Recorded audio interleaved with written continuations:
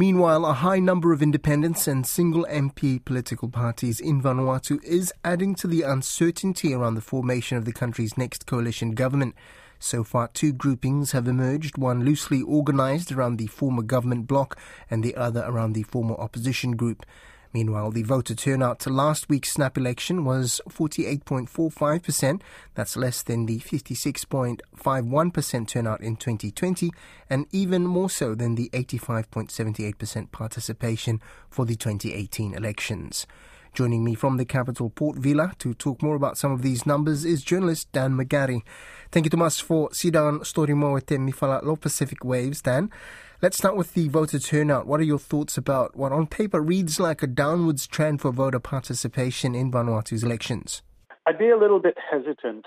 We know for a fact that the voter roll is actually quite inflated by people who are no longer living in their respective constituencies and people who have passed away. There hasn't been a proper cull of the voting roll in over a decade, I believe. And so it inflates the apparent number of people who are qualified to vote. This is mitigated, though, by the returning officers, actually, who have a very robust process for making sure that there is no voter fraud happening, that we don't see, ghosts voting or dead people voting, as is often the case. So we can be confident with the integrity of the result. I don't think we can be confident with the actual voter turnout as a percentage of the voter roll. I wouldn't rely too heavily on that number.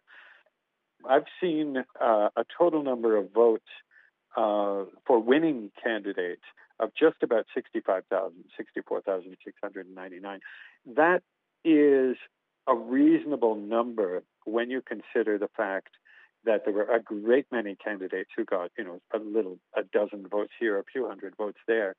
And out of a total population of 300,000 people, men, women, and children, 65,000 is not unrepresentative of the popular will. So I think it's safe to say that democracy is intact in Vanuatu. Now, turning to the political parties, we have VP and UMP, the largest takers here. What are your thoughts on the breakdown of the vote distribution and MPs that are coming into this parliament?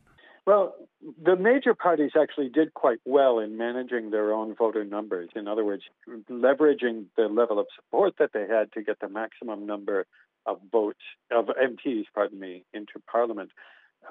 VP has 7 seats and won that with about 8,000 votes in total. It's a little over 1,000 per person. The UNP had the same number of seats, but had about 9,000 votes. So they kind of overcompensated. They got a few more votes per MP, but these are largely representative of the kind of ridings that they were standing up their candidates in.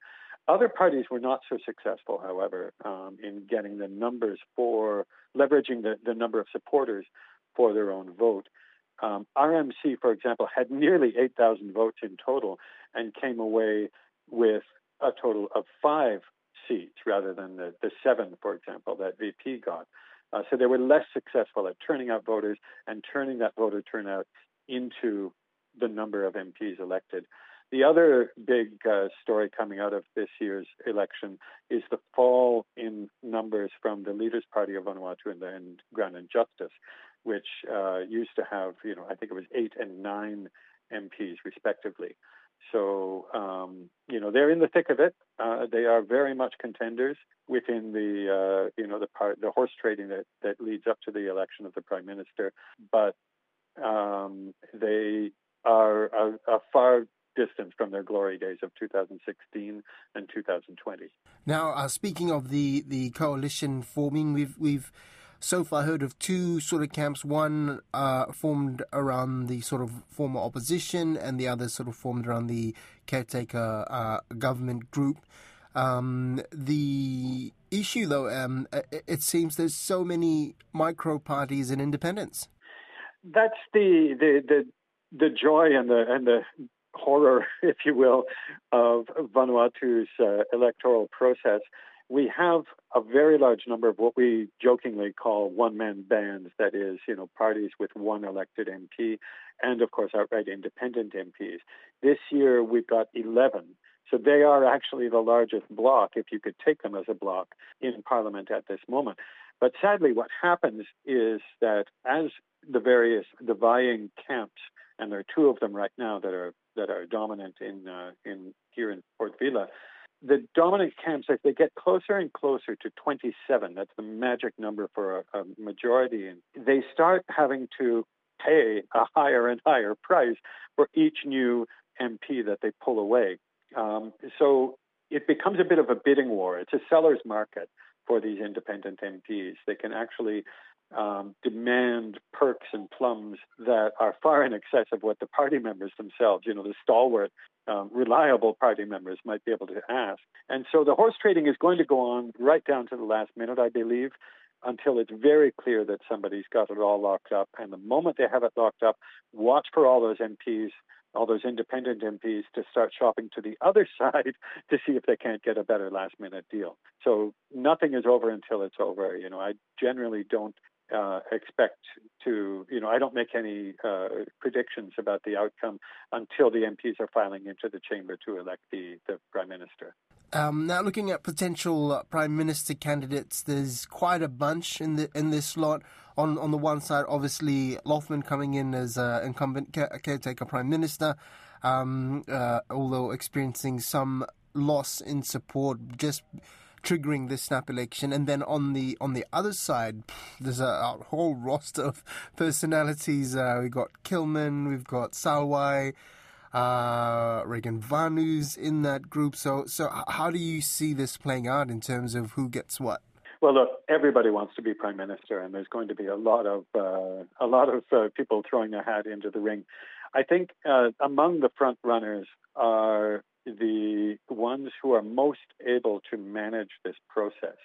So even somebody who commands a great deal of support going into the negotiation isn't necessarily the one who comes out with it. VP have proved extremely able in this election. I think they were probably the most ready. And I would construe Bob Loughman's slight diminishment in votes as an effort by VP to actually bring in more candidates in their southern stronghold. So they actually got 3 candidates through down in the south, and that's a considerable achievement. So I wouldn't count Bob Loughman out, regardless of what his vote numbers look like. I think the UNP are going to have a very compelling argument for the head of the pig, as they call it here, the prime ministership. If that happens, then it will be Ismail Kalsakau, who will likely want to push the others aside and take that position.